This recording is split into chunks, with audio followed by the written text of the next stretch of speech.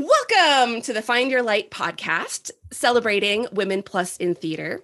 My guest today is Dr. Kate Bassell. She's the founder of Heartland Intimacy Design and Training, which offers academic, accessible, and affordable intimacy training, which is entirely online and self-paced through modules that you can take on your own time, which I think is awesome.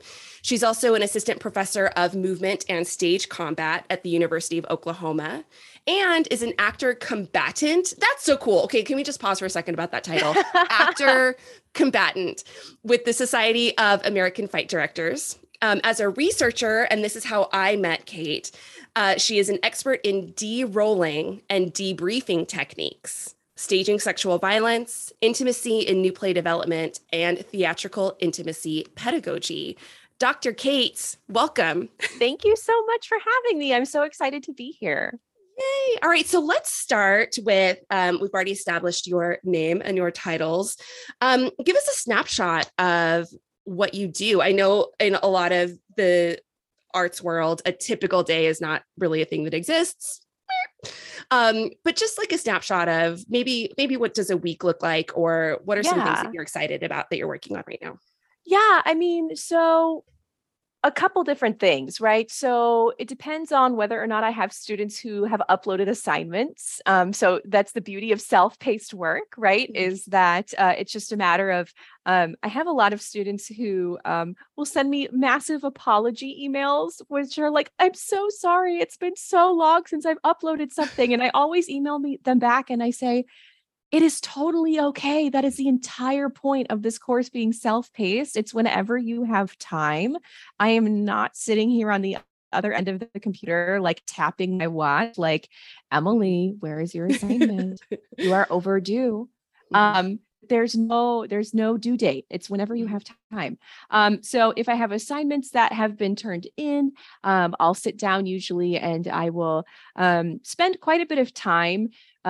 Sometimes there are videos that they've uploaded of them demonstrating the technique. So what I'll do is I'll go in and I'll watch those videos and I'll hit play and pause and type down notes of like, okay, great. At 1:15, you said this, and this was really awesome because of X, Y, and Z. But at 1:39, you did this thing. Let's try and do this a little differently next time. So then that way, when you are in the room with these people again, this is what you can do differently. So I really try to give that outsider eye perspective because that active learning process is something that we're not really getting in any other form of intimacy training. So a lot of times when you're taking intimacy training online, it's a workshop where you've got someone like me who's up in a Zoom box, usually lecturing you and saying, here's how to do the thing. And then afterwards it's go forth, conquer the world. And then you just have to hope that your notes are good enough. And you have to hope that you remembered everything, right? You don't have someone to just turn around and say, you're doing great, kid, right? You just need that person sometime that says, you're doing great, right? Well, I mean, it's kind of, it's really drawing on the value of side coaching. Yes. Right. And like being there, like giving commentary, you know, as in the moment as you possibly can be without traveling all over the world and being in the room with everyone while they're doing their coaching. Right. Well, and I think that's the other thing too, is there's this assumption that like, if I'm not in the room with them as they're doing it, they're going to cause harm or they're going to cause trauma, right? It's like, there's literally a camera watching their every move and then they're going to upload that. Like, I think that's a pretty good accountability measure, right? That like, that's a pretty, they're literally on camera. So, I mean, and usually the people who are wanting to do this training aren't the creeps, right? So like, that's not who's taking this training. So it's been really exciting to see those people go, oh my God, watching this back, I learned so much. I didn't realize I did XYZ. Oh, I said this thing 7 times. I said it 7 times, right? So it's again, that like reflective, active learning process, which is really exciting. And they're like, I learned so much more by getting up and doing the thing than I did just by sitting and listening. So I'll go through, I'll grade those. And And then that's all with the Heartland. that's all with right? Heartland. Okay. Yep. So that's Perfect. all with the Heartland modules, right? So they'll go through, sometimes there's readings that they'll do. So they might do a reading and they might respond to a reading that I've assigned them. And sometimes they're like, oh, I can't believe this happened, or, oh, I had this happen to me. Right. So sometimes we can get some of that trauma unpacked in a healthy and productive way. Because that is a big part of the intimacy work, right? Is that, we've come such a long way as an industry, but yet we also have so far to go. Mm-hmm. So there's a lot of that too. So I'll have usually a couple assignments come in every week, right? So I'll go through and I'll track those. Right now, I mean, last night I just had our first read through rehearsal for a production. I'm working on A Venus in Fur by Ooh. David Ives, which is a very, very sexy play, which is very funny because it's a very sexy play, but there's not actually a ton of physical contact in that play. It's much more about the atmosphere of BDSM in the play and the atmosphere of sexiness. So how do we communicate that? And what are the adjustments we'll make to give us that feel, rather than like, we're seeing everything.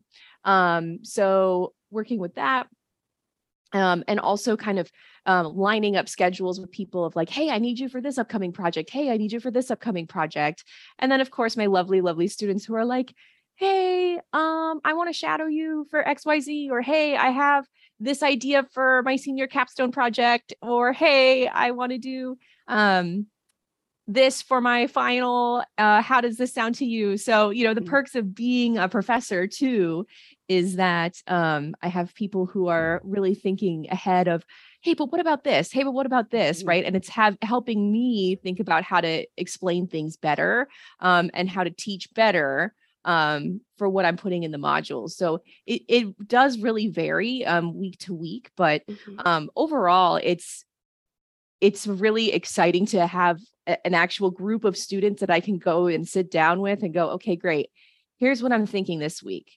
What are your thoughts? And just seeing them kind of go, oh, let me wrestle with that. Right. And they're just so excited to learn. Mm-hmm. And we met in Bloomington, Indiana, actually, yes, which is neither my backyard nor your backyard. Not even a little bit. Not even. At the International Thespian Festival, which is a large high school theater festival. And you were leading workshops there. How often do you travel to do workshops like that? All the time, which is great. And part of it is for recruitment, right? So part of it is us trying to recruit students to say, hey, did you know you can do theater in Oklahoma? Yes, there is theater in Oklahoma. It's not just on the coasts, I promise. So that's part of it. But for me, what I always find much more exciting, and I think is a better reflection of like, hey, here's how you really get to know whether or not you want to go to a place. Let's do a workshop with one of the professors, right? And see what the work is like. And for me, when we were presented with the opportunity of like, hey, let's go do recruitment at ITF, I immediately was like, well, I want to try and do some workshops and maybe a professional development intensive, because those high school teachers are the people who need the skills and need the resources. So if I'm going to go, I don't want to just sit and talk at a booth the whole time. I want to go up and do workshops and do all of that. So I was very lucky that I was tasked with 7 workshops during the week, which is a lot, but it was great. I enjoyed every second of it. And it really was wonderful to have groups of not just faculty, but also students and faculty in a space together learning, which I think is something that students don't really get to experience all that often, of like, oh, the teachers are learning too. Yeah. Like that's a cool thing for them to be like, oh, my teachers are learning. And there was the first day of the workshop, when I had my first de-rolling and debriefing workshop, I had a group of students come up to me and they said, hey, we just did the show. We didn't have any of these tools. It would have been really, really helpful for us if we had these tools. How do we talk to our teacher about getting these tools? And I said, well, you're in luck. I'm doing this workshop again in 2 days. Why don't you tell your teacher, hey, you should go to this workshop? And lo and behold, that teacher came to that workshop 2 days later and she said, hey, my students recommended your workshop to me. And this is really helpful. I'm really excited to implement some of these techniques in the fall. So, I told the students, I'm like, you have a lot of agency and power in this too, that, if a student comes up to me as an instructor and says, hey, I'm really excited about this thing I just learned. Cool, great. Like, how can I learn more? Because if my students are excited about it, I want to know about it. I want to be the cool professor. Like, I want to be the cool teacher that knows the cool thing. Yeah. So, and especially if my students are excited about it, like, heck yeah, sign me up. Yeah. And like, honestly, younger people are often on the leading edge of stuff, right? They're the ones who are kind of like seeing the new upcoming things, getting really excited about it. And so we can really take a cue. I say we, like me, I'm 40. I'm not that old, but people my age, maybe and older, can really take cues from what the youth are interested in, because they're seeing the new stuff as it comes up, and they're going to see it faster than we are for the most part. Absolutely. Okay. So the workshop that I took with you at ITF was on de-rolling. Can you, like, in a sentence or two, explain what de-rolling and debriefing is and why we should do it in theater? It's totally. a big topic, I know. Yeah, absolutely. So de-rolling is the process of transitioning from character back to actor once a performance has concluded. So it just like we warm up at the beginning of a performance or before a performance begins, de-rolling is the processing of cooling down, right? So we're coming back down at the other end of a performance and we're stepping out of character. So we step into our character before we go on. That's the warm up. We step out of our character as the performance is over. That's de-rolling. Debriefing is the conversations that we can have at the end of the rehearsal process along the way for us to be better collaborators in space and for us to be able to say, hey, here's what's working, here's what's not. How can we move forward in a more healthy, productive, collaborative process along the way, rather than wait all the way to the end, with a post-mortem, right? When we can't make any more changes because the show has closed. So debriefing is the act of active learning, right? This is the theme of my life, right? Active learning, where we're going, okay, so this is successful. So we'll keep doing this piece. This, we could tweak this some more. Let's try a couple of things. Let's see if we can tweak this some more, and see if we can make use of this piece of time a little bit better for tomorrow's rehearsal or next week's rehearsal when we come back to this scene. And then we can reorganize the schedule a little bit differently. So then that way, so-and-so's time's not wasted as much. So then that way you have a more successful collaborative process, rather than having people feeling like, well, this is just what it is, or, well, I'm just kind of stuck for the show, or I feel like I don't really have any agency because we've got this hierarchical theatrical structure here that we have to follow. And so it's like, well, this is what it is. This is what I signed up for. We can actually be a lot more collaborative along the way than we think we can be. Yeah, absolutely. Yeah. So I've talked to a lot of people since coming home from Indiana about the power of de-rolling and how important it can be. And one of the things that I've heard a couple times from people is, oh, well, right now we're only, like, a friend of mine is doing Romeo and Juliet, and they're in the middle of rehearsals. And she's like, well, right now we're just doing the comedy stuff, so we don't really need that. What's your response? So here's the thing. If we tried to tie de-rolling to only the really serious stuff, it's going to be a lot harder to learn how to do it than when we just do it all the time, right? So it's kind of like a muscle, just like when we're doing stretching, right? At the end of a workout, if you only do it after you lift weights, then it's not going to be as effective than if you did it after every workout. So it's a matter of creating that muscle memory, creating that ritual, creating that skill of, okay, these are the steps I need to do to transition in and out of character, and creating that separation of character and actor, creating that barrier space. And sure, right, there might be shows where you don't need to do as many steps to transition in and out of character. There might be a show where you are, you are playing maybe like the gravedigger in Hamlet, right? You might not need to do as much to transition out of that role. But if you're playing Hamlet, right, you're going to have to do a lot more to step out of that role after you're done playing Hamlet, because you literally just died on stage. So like, if you don't have the like foundational core practice with it, and you're just only applying it in the massive scale, or you're only applying it in moments of trauma, right? That it's kind of like, okay, well, then now I'm going to associate de-rolling with like, oh, it's only for trauma roles, right? So it doesn't have to be.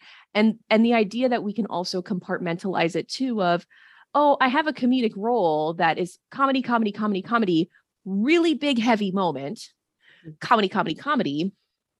We can use it for that specific, really big, heavy moment too, to help adjust that character back out if that moment of confession or discovery or whatever, if there's a moment of vulnerability that's really heavy and then it shifts back to comedy after that, right? If there's something about the script that there's a nuanced discovery of this character, we need to be able to help the actors navigate those shifts in ways. So if they don't have the practice with the skill, they're not going to be able to develop the skill.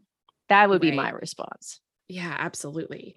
And you, for this work, have gone into fields outside of theater because it didn't exist in theater. And so you were looking at like nursing and the military. And I just think that's really cool that you were really like going like outside of the arts world and finding where are people actually just doing this like transitioning back into real life work and then applying it to theater in really simple ways.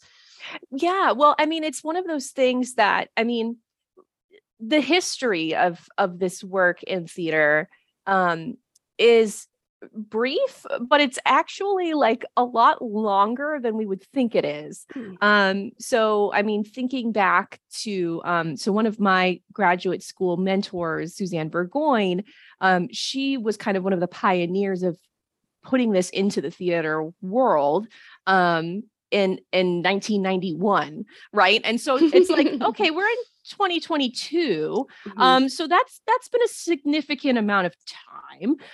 But even prior to that, right, Janice Rule wrote this psychology article about an actor who was having difficulty with his spouse. And it would be at random points where he was like, I'm not sure, like we're having a lot of arguments right now and we're really having difficulty. And it was because he was playing a violent man on stage that was having a lot of aggression towards women and aggression towards his wife on stage. But the second the show was over, he was fine. And that was in 1973, right? So like there's points of this that have trickled in. It's just the problem is we as a field have kind of been like, oh, yeah. Like we've just kind of dismissed it of like, yeah, we know, like, and just never really incorporated it. And what I think that boils down to is poor time management on our part, which is really like the culprit, right? Yeah. Like we just have not been managing our time well. And it's really because it's like, oh, shoot, we have 5 minutes left of class. Okay, go, finish your scene. Great. Thanks so much, everyone. That's the end of class, right? And we just leave them hanging. We don't create any closure. We don't create any rituals, and we don't have time to teach anything about closure rituals. So it's poor time management on our professorial parts, and on our educator parts. And director / stage manager / assistant director. Yeah. All the people who are in charge of time. Yeah. So, I mean, because we're so go, and we're so focused on like, we have to create the work, our assumption is that this wind down process is not part of the work. Right. And so now we have to start shifting our thought that this wind down process is part of the work, and we have to put it back into the process of having it be part of our work. Because if we don't, then we're going to have all of these actors wandering around that are kind of like, ooh, I feel like I'm aggravated and like I want to fight everybody and I'm in a bad mood and I'm constantly in a bad mood because my character's in a bad mood, but I don't make that connection because no one's told me to make that connection before. And so I'm just aggravated. And so I'm just going to go cope with a bunch of food, bad television, nothing's working. Okay, so then I guess I'll have a drink. Because how do we cope in theater? We go to the bar and we talk about rehearsal or the show afterwards. And like, Yeah.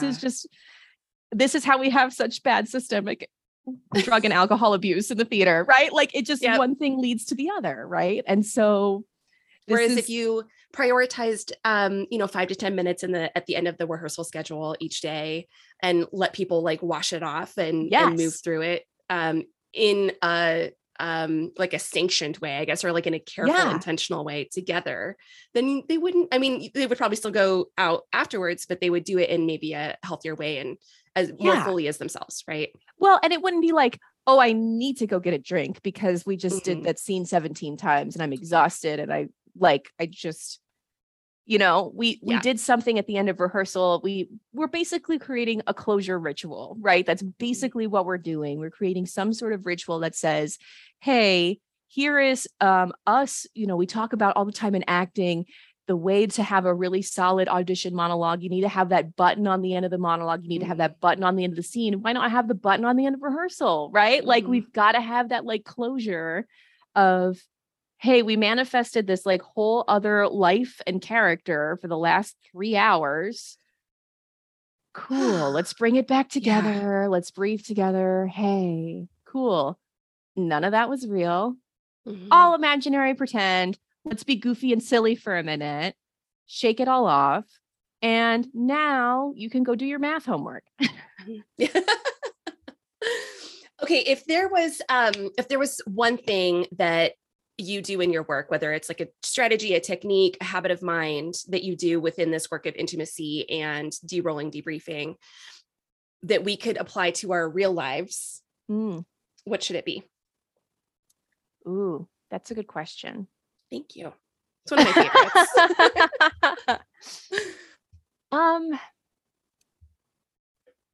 favorites. This is one that I struggle with.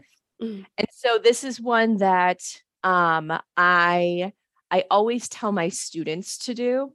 And this is one that is a challenge for everyone, I think, especially like right now with the political climate and everything that like we're in.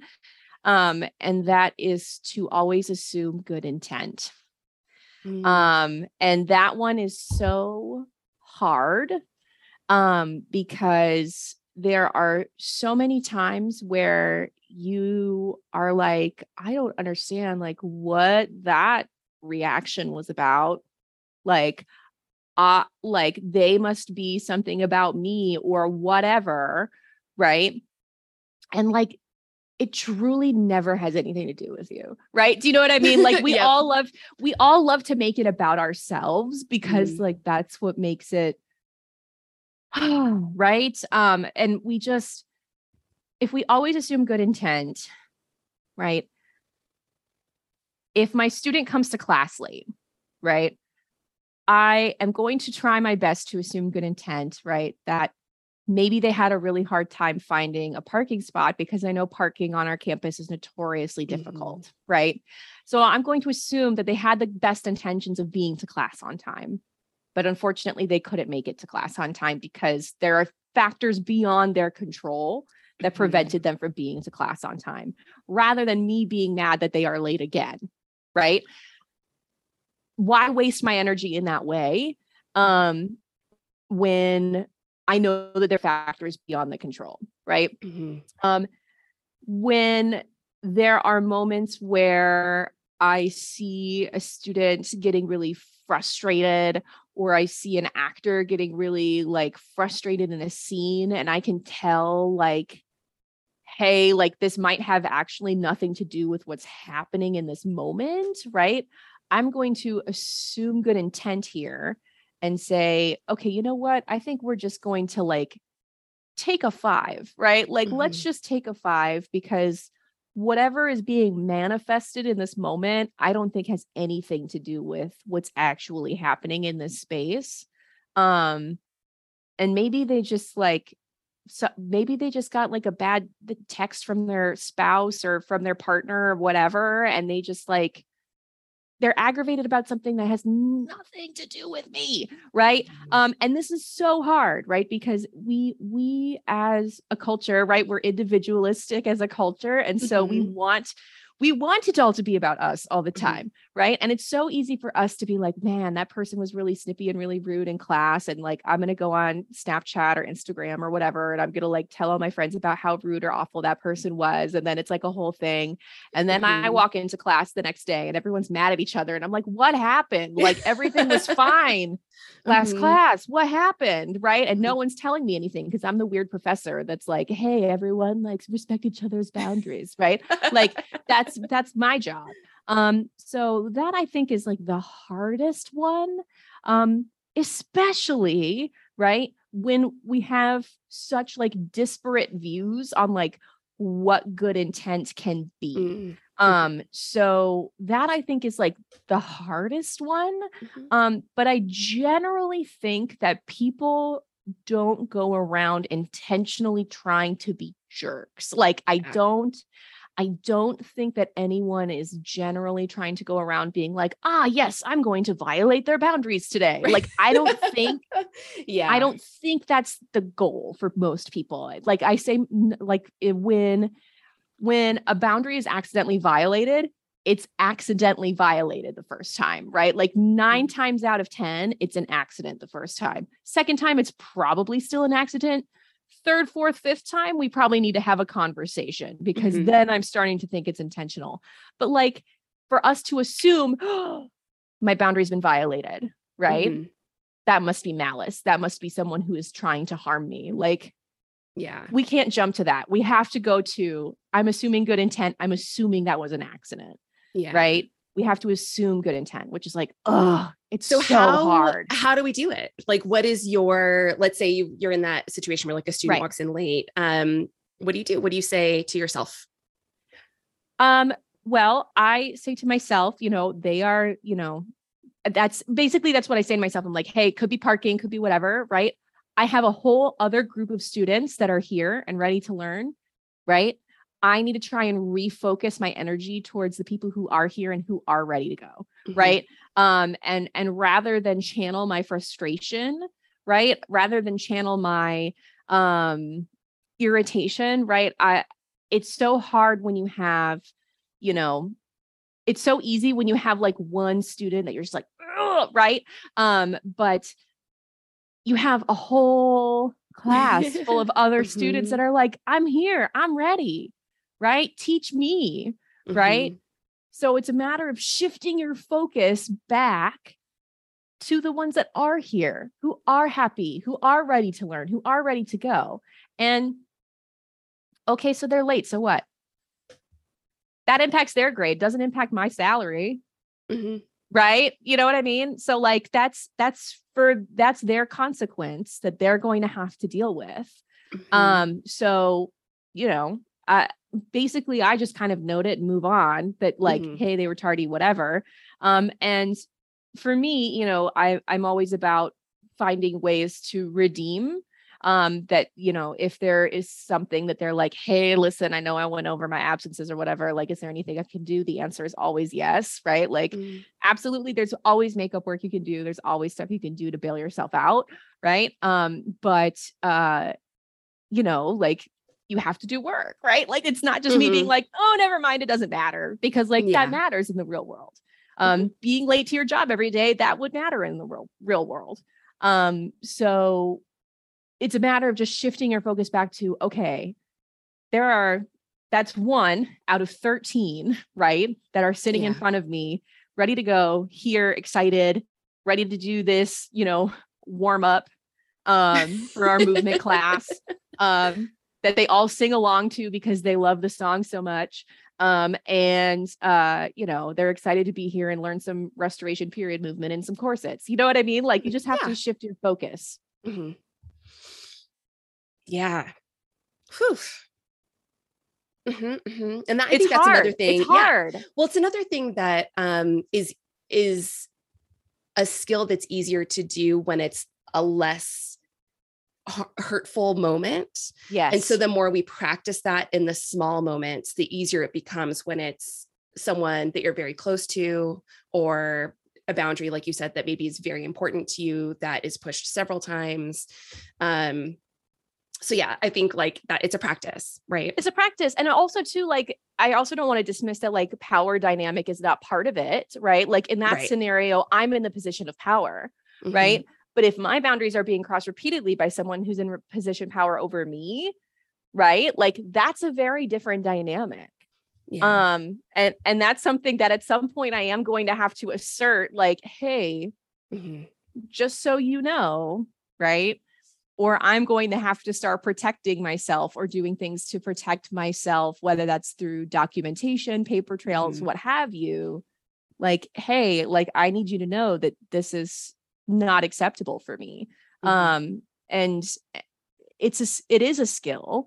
And it does take practice, but again, it's a matter of like, hey, I don't think you mean for it to come across this way. Right. And you know, another skill that I like to offer is this is what you said, and say it back to them. Is that what you meant? Right? Because a lot of times when people hear what they say back to them, they go, oh no, yikes, that is not what I meant to say. Right. Yeah. So that helps too when you give people the opportunity, right? Again, it's an assuming good intent of, I don't think you meant to put your foot in your mouth that far. Let me see if I can help you course correct, right?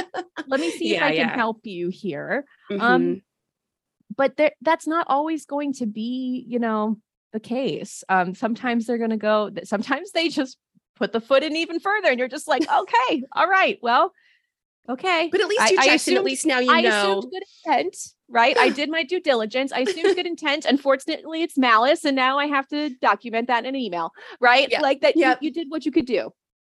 Yep.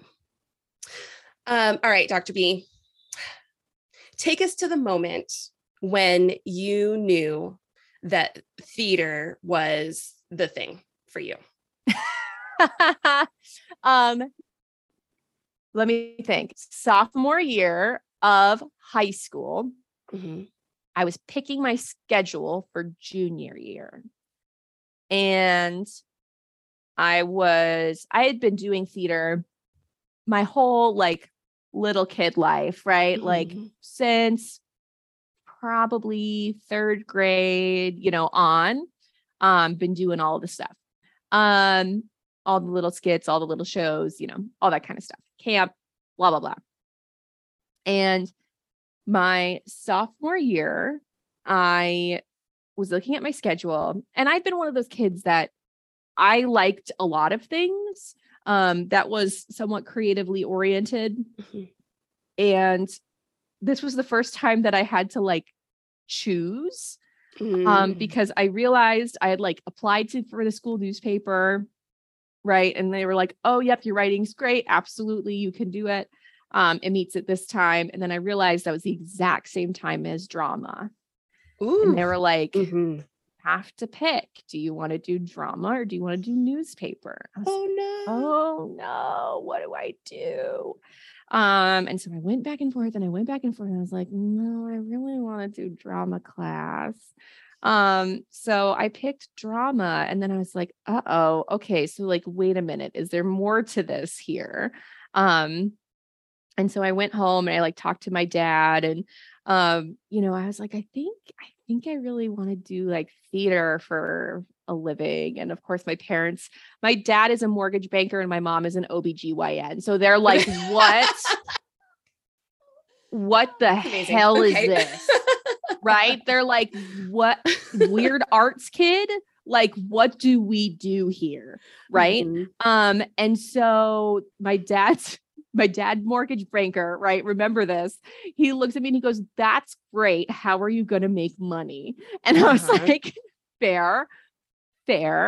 And I'm like, well, I like to mentor people. Mentoring is something I'm good at. I like to like guide people and help people. When I graduated high school, I had been to 17 different schools between when I started kindergarten and high school, because we just moved around so much.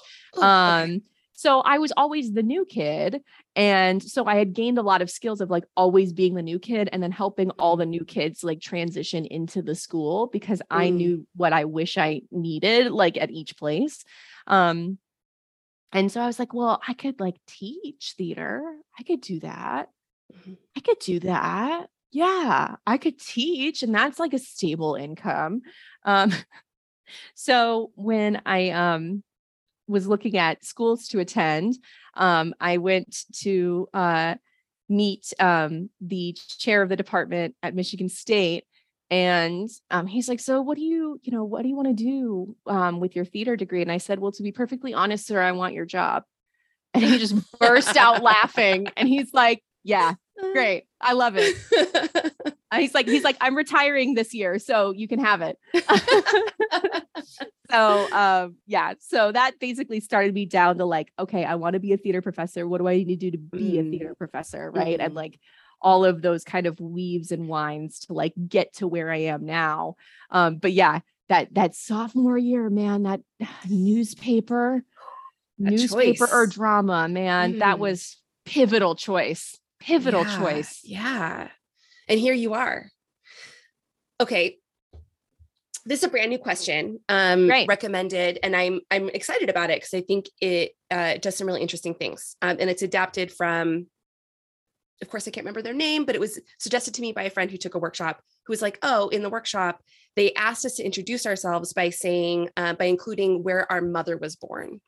Because it puts you into, well, first it's like, kind of places you in space, right? Like generationally, and it puts you into a matrilineal orientation, right? Yeah. So your mother, you have mentioned, is an OBGYN.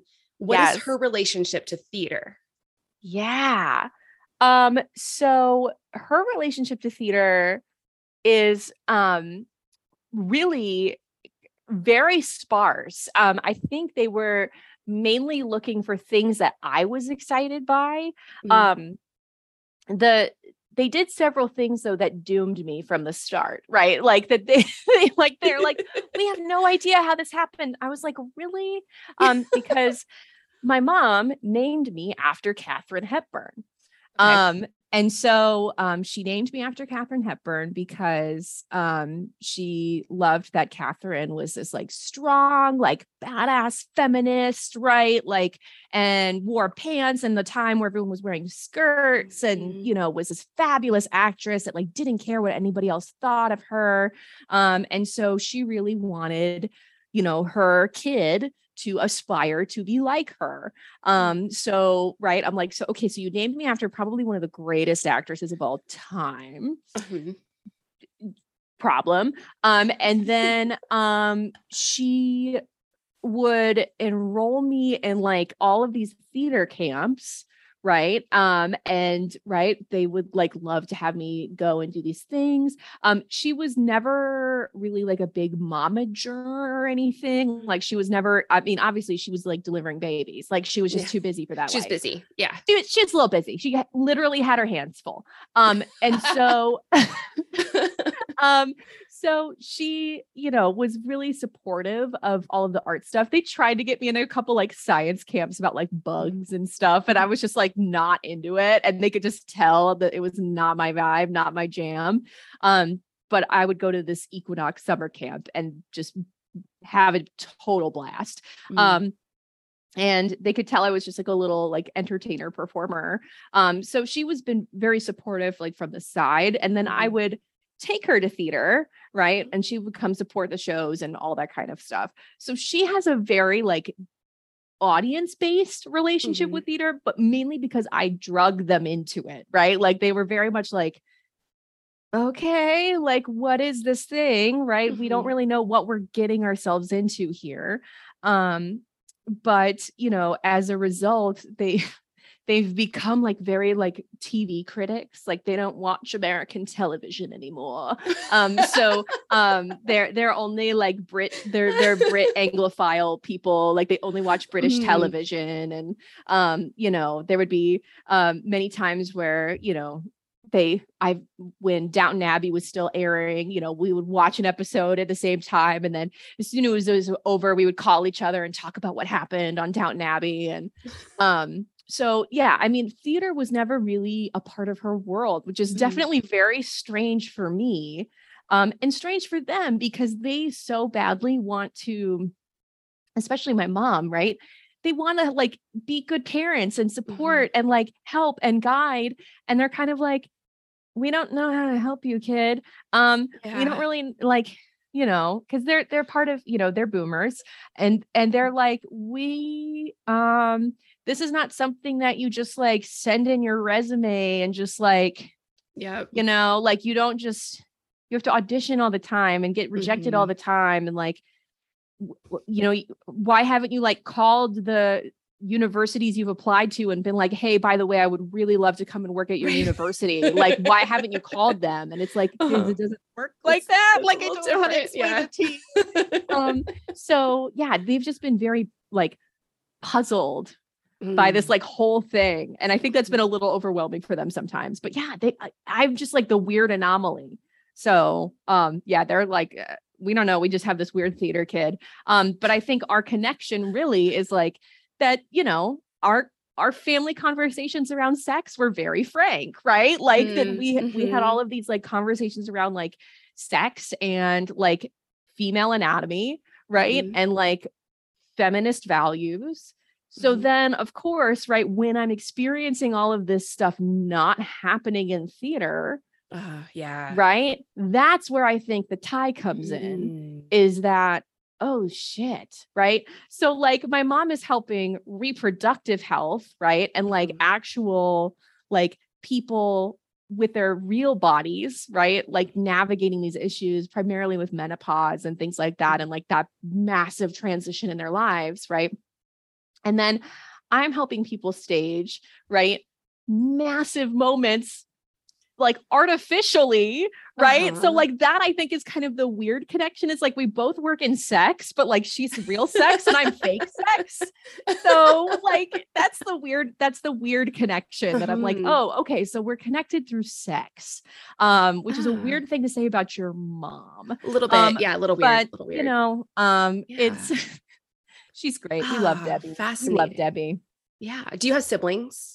I'm the only child. Okay. So that's why it's like, it's extra weird because there's not even like another like weird account. Like I wish there was an accountant brother. Do you know what I mean? Like someone to create some, like, someone else. Yeah.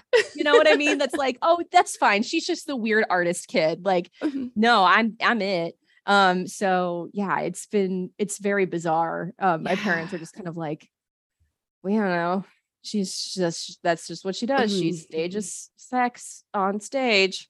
Yeah. But she's not a pornographer. Like it's like, I don't know how they explain it to their friends. I genuinely have no idea. Maybe they don't. Maybe they're like, probably don't. Professor. He's a professor.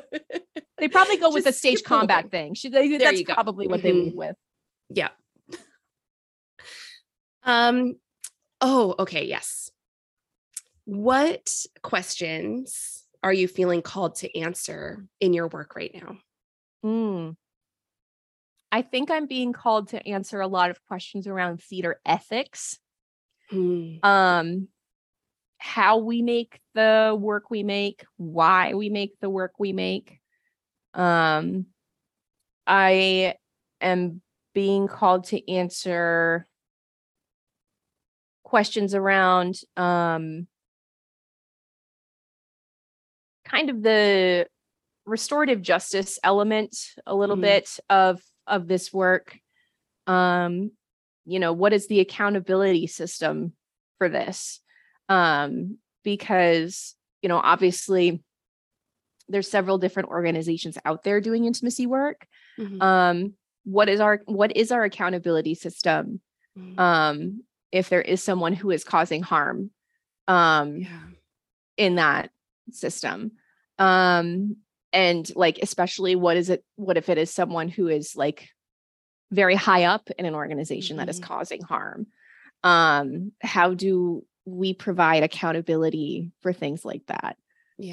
So theater ethics is something I'm really wondering about, how we move forward in this Mhm. theatrical intimacy space. I think I'm being called to wrestle with questions of especially in higher education of like where is the line between accommodation versus coddling, Mhm. right? Yeah. Yeah. Of what is trying to make sure that I'm setting up my students for success in the professional industry, but also Mhm. acknowledging there are some things in the professional industry that are harmful, right? Yeah. So trying Yeah. to navigate this realm where I know that there can be things that are changed about the industry, and there are things that are changing about the industry, but there are also some things that probably won't change Yeah. about our industry. And it doesn't mean that those things are necessarily bad, but how do we help our students acclimate to that? Or if that's something they're not willing to acclimate to, which is Mhm. okay, Mhm.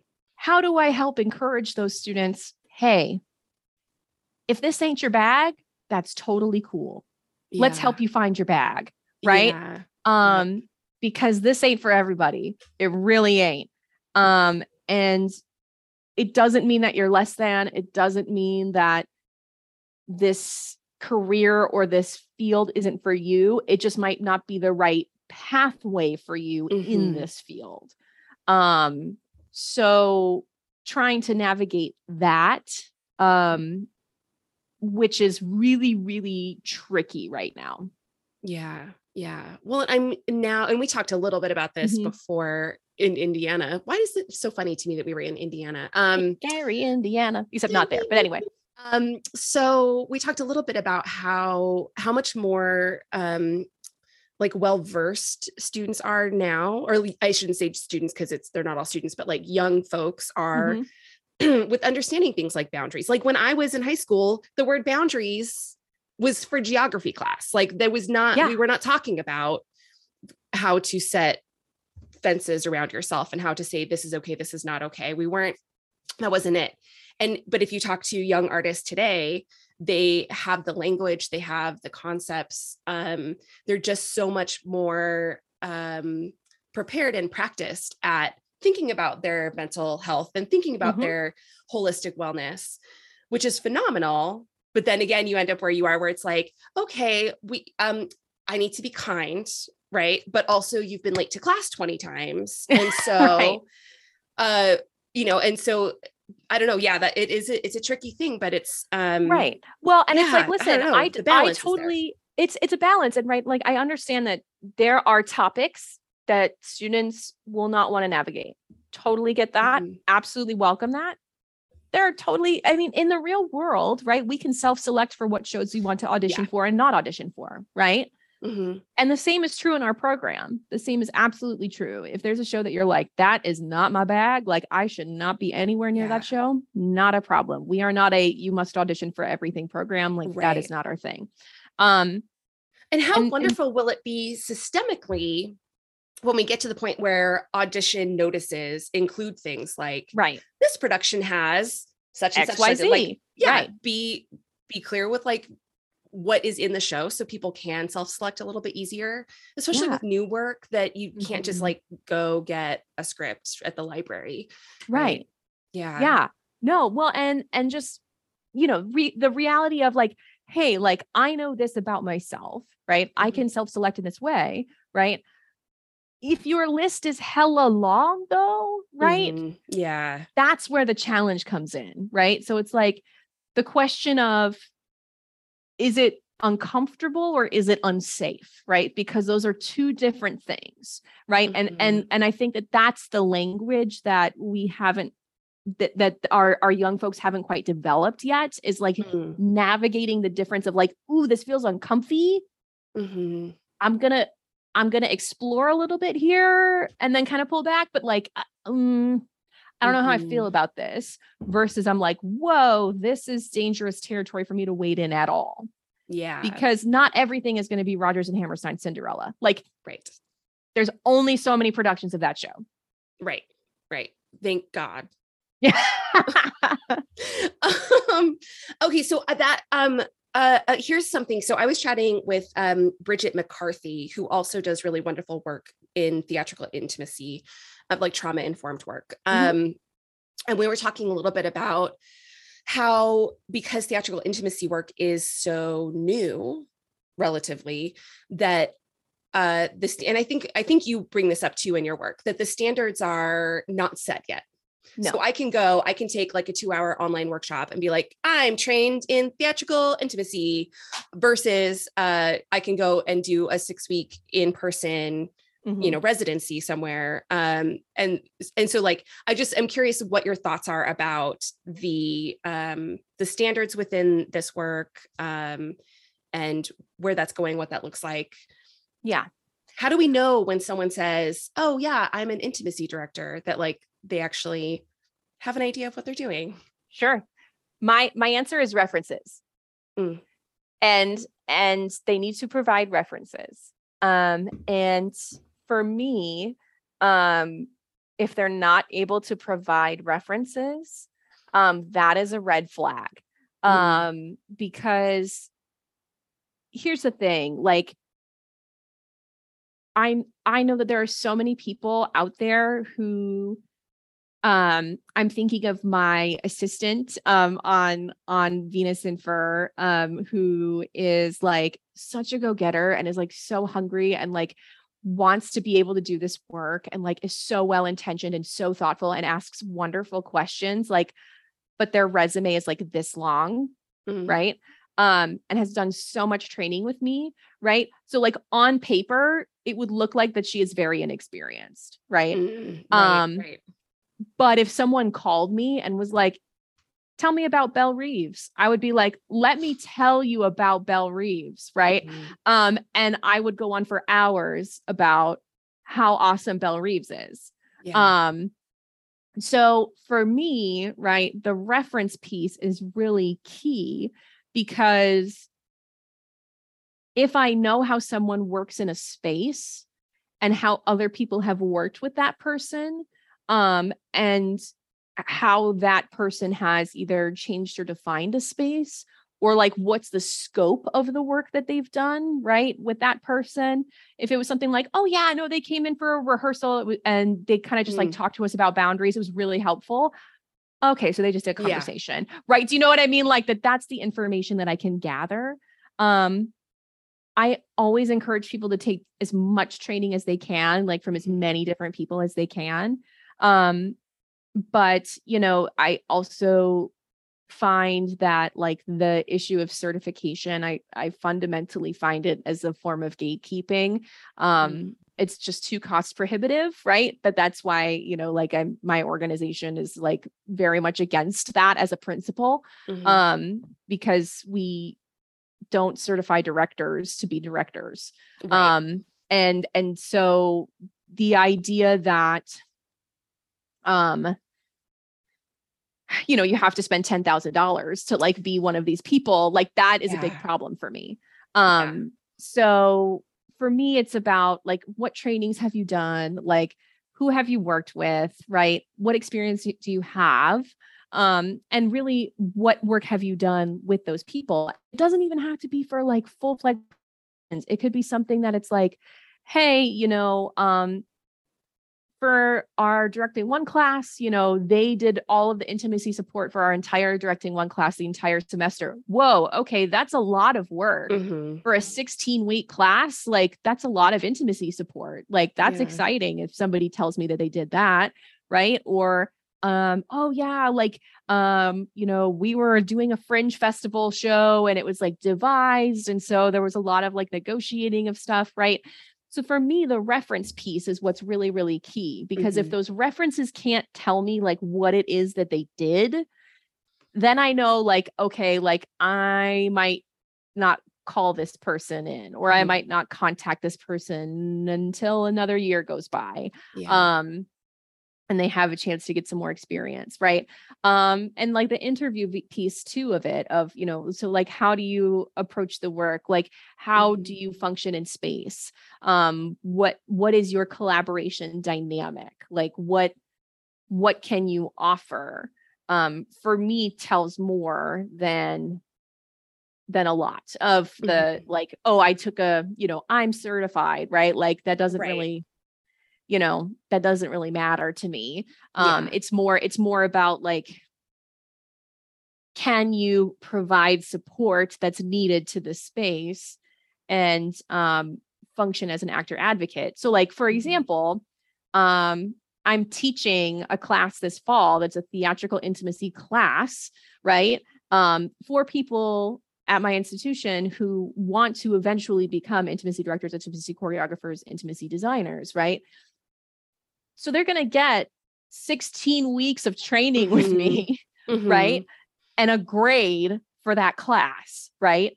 So that isn't necessarily a certification. Right. That's pretty intensive training. So what would you say that's that's the kind of like stuff what that else I would you need? Yep. What is the information that you need to make that executive decision? And I think it's also a matter about what kind of support are you looking for what kind of project, right? If you're looking for someone that you're doing, oh gosh, I don't know why you would, but if you're doing Reasons to Be Pretty, but if you're doing a show like that, and you need like minimal support, like nothing that's like earth shattering, you could hire in someone that's a little greener, right? Who's still trying to get their feet wet, who's still, working on the craft and developing their skills. If you're doing Streetcar, you might want someone a little more experienced to be able to do that. Maybe someone who's even done Streetcar before or assisted on Streetcar. Right. So again, right, it's just a matter of what experience level are you looking for? And can you call those references to get an assessment of what kind of work they do? Because that's really going to tell me how they work in space, and like what they did is going to tell me more than what it says on a piece of paper. Right. Yeah. Great tips. From your unique perspective, sitting where you sit within like the constellation of the theater world, how is theater being shaped right now? If we cast forward a generation from today, what's going to look different because of what is happening right now?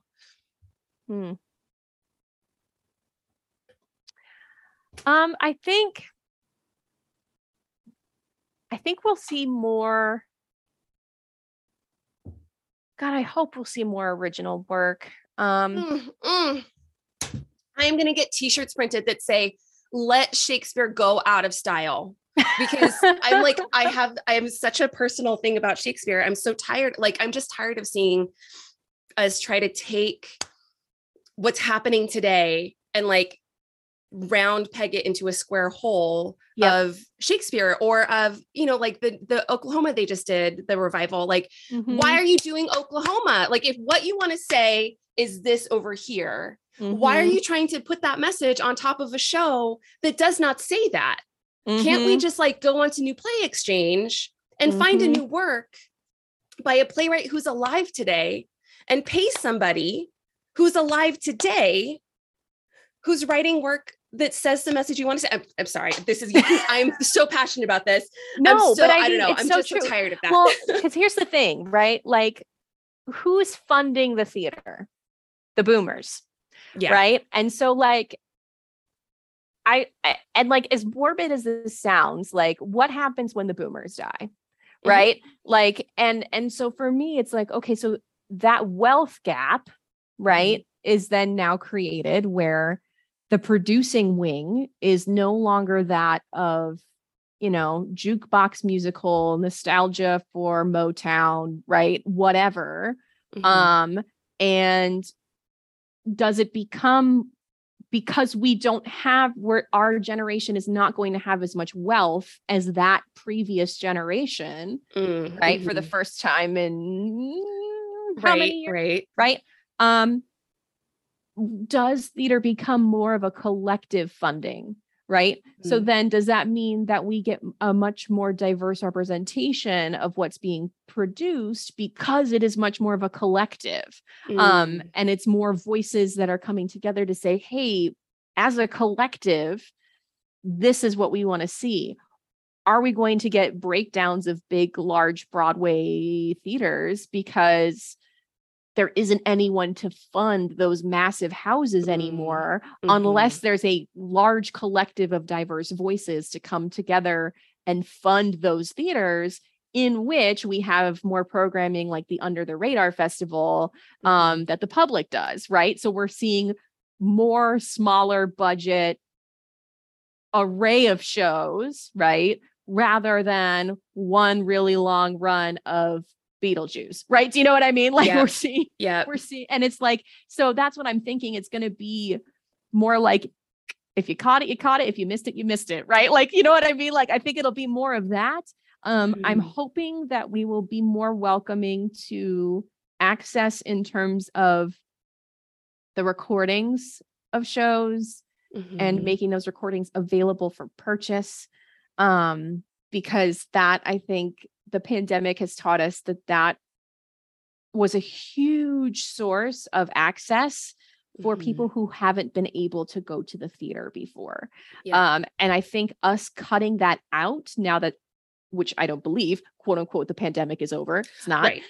But now that the pandemic is over, in scare quotes, that we're now going to go back and eliminate that because theater is an ephemeral art form. You're telling me that there's not a show cut of everything? Like, we know that they're all in the New York Public Library. Like, we know this. We know that there's a recording of everything.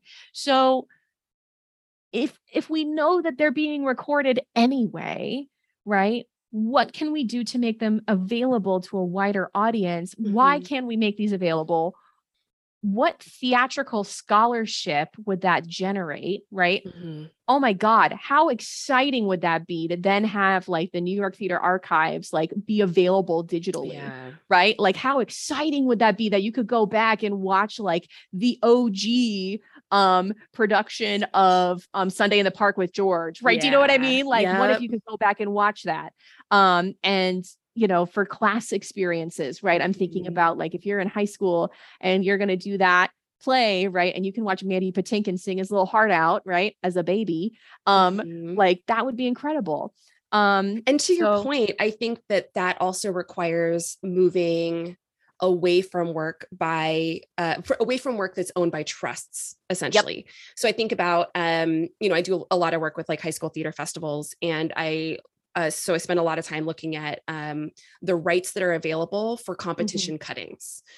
And there are a few, they're all men whose estates do not allow competition cuttings, whose estates also will not allow you to record, of course. And so when you look at like, okay, Neil Simon's an example. Okay, so Neil Simon, you can't do anything. You can't cut from his shows. You can't change any words. No recordings, right? All the things, super strict. That's great. But guess what? Like, if we need to move towards accessibility and recordings and digital access, then we need to not do Neil Simon.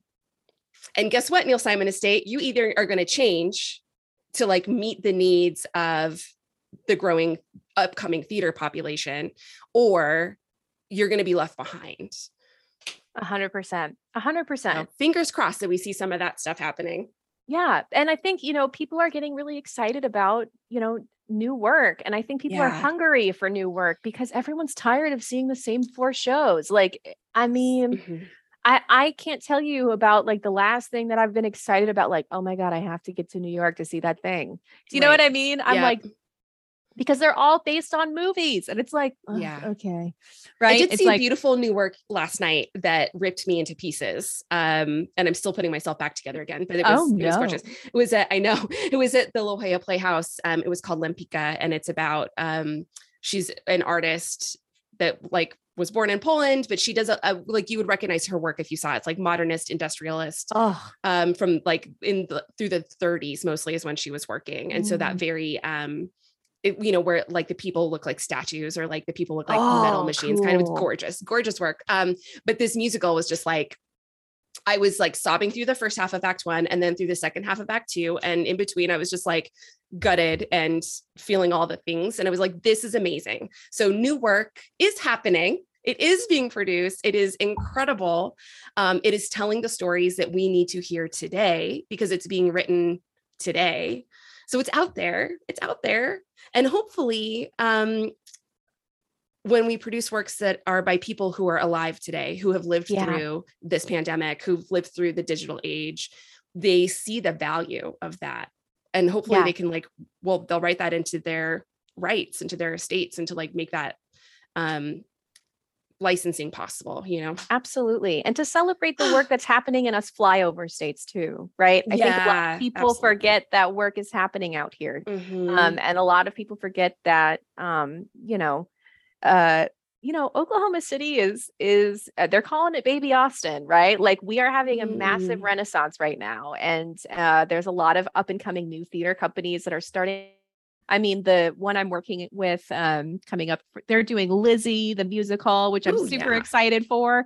And the founder just turned 21, right? So, I mean, like it's brand new babies that are coming up and like making theater companies and saying there needs to be more theater in Oklahoma City, right? That's what's exciting to me is like seeing students of mine who have just graduated and also from other places who have just graduated and said, no, I'm starting a theater company right here in Oklahoma, rather than going to New York, rather than going to LA, rather than going to Chicago. I'm making the art here because this is where it needs to happen. That's where I think the local part is going to be a really important piece too. Yeah. Do you want to shout out that theater company's name? Yes, it's Southern Plains Productions. And then Co-Arts Pro is the other one that's started by University of Oklahoma grads. So awesome. Good job, friends. Way to go. They're doing great work. Yeah. All right. We're in our last little bit. Here we go. These should be fast. Amazing. What question do you wish that I had asked you? What question do I wish that you had asked me? I wish that you had asked me about, I don't know. I wish that you had asked me about,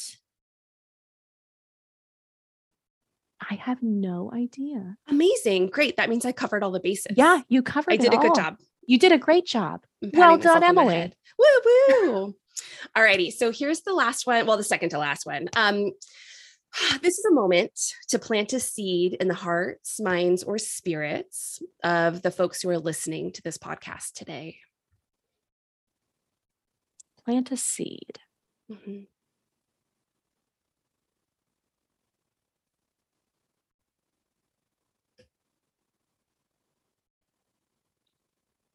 I would love to plant a seed of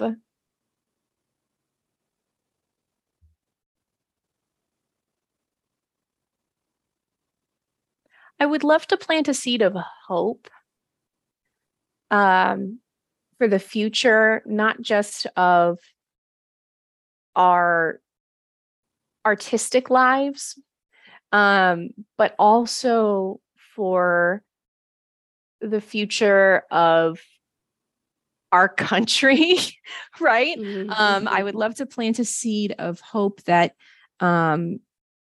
this weird moment of history that we are living through right now that feels so uncertain and feels like the most rage-inducing, frustrating, like we are in the upside down, like that this moment will fuel us to action, to move our field forward and to move our world forward and to move the future forward and to